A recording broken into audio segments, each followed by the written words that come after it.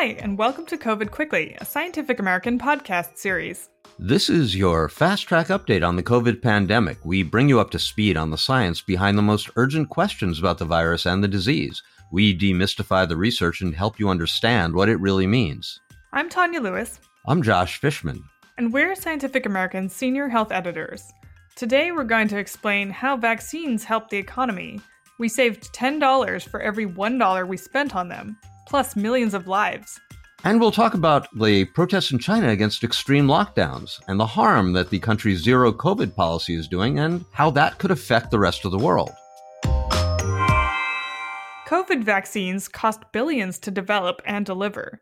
But for at least one big city that used them, they had an incredible rate of financial return. We usually talk about vaccines saving lives, but in New York City, hit hard by the pandemic early on, they saved the town from a gigantic economic hole too, Tanya. Vaccines saved the city about $28 billion, which is what it would have lost without the vaccines. Or as you said, every dollar spent on shots saved $10 that would have been spent without the shots. So Josh, where did the savings come from? A few different places. Long hospitalizations that weren't needed, emergency room visits avoided, and workers who stayed healthy instead of calling in sick. Huh. But how did they know that things didn't happen? I mean, can you count those things? I wondered about that too. It turns out scientists do know enough to build a model of events without vaccines. We know how effective the shots are at keeping people out of the hospital, and we have estimates of how many people in New York were infected. So from that, scientists can figure out how many infected New Yorkers would have been hospitalized if vaccines didn't exist. And there's data on numbers of unvaccinated people who turn up in emergency rooms versus vaccinated people. That makes sense. So what was the actual dollar figure? The direct costs of COVID-related healthcare, hospitals and such like, were about $7.5 billion with vaccines. Without them, the cost jumped to $33 billion. Costs like the value of lost workdays came to almost $2 billion with vaccination.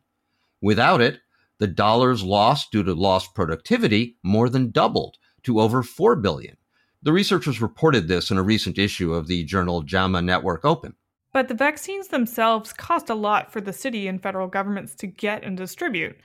To be fair, that has to be accounted for, right? Right. It was almost $5 billion, including the money that the feds gave to the city for running the vaccine campaign and buying the actual shots. Now, the math of these calculations gets complicated, but at a basic level, New York spent that $5 billion and as a result, kept at least $28 billion. And that's not even including costs of the long business or school shutdowns that would have happened if vaccines weren't around. So yes, vaccines save millions of lives, which are hard to put a value on, but they are also an incredibly strong return on investment. A wave of protests broke out in China last week against the government's strict zero COVID policies. Tanya, what do we know so far about what's happening there? Josh, the protests in China are some of the biggest in decades. They started last week after a fire in an apartment building in the western Chinese city of Urumqi. The fire resulted in an official death toll of 10 people, although it may have been much bigger. Some people have claimed that a COVID lockdown prevented people from escaping the building. So what happened next? How did these protests spread? People in other Chinese cities, including Shanghai and Beijing, organized vigils for the victims of the fire that quickly evolved into protests against the Chinese Communist Party's zero COVID policy. Some people have even called for Xi Jinping, the country's president, to step down.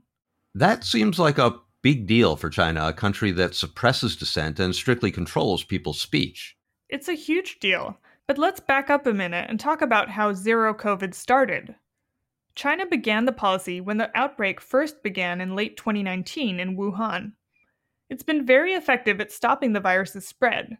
China has had far fewer COVID cases and deaths, at least officially, than many other countries, especially for a country its size. So in some ways, you're saying their policy seems like a good thing.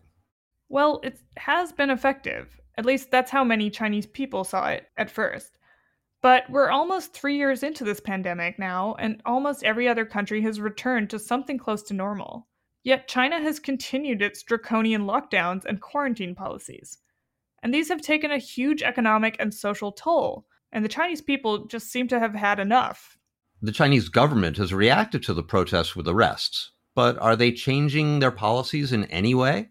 Well, authorities have said they will relax some of their COVID policies, like no longer putting up gates to restrict access to apartment buildings where COVID cases have been detected, and reducing the amount of mass testing. But it is still committed to the goal of zero COVID. Is that even a feasible goal anymore, given the costs? I think many people would say it's not. The problem now is how to relax the restrictions without causing massive outbreaks and death. Because China has kept such a tight lid on COVID, relatively few people have immunity from infection.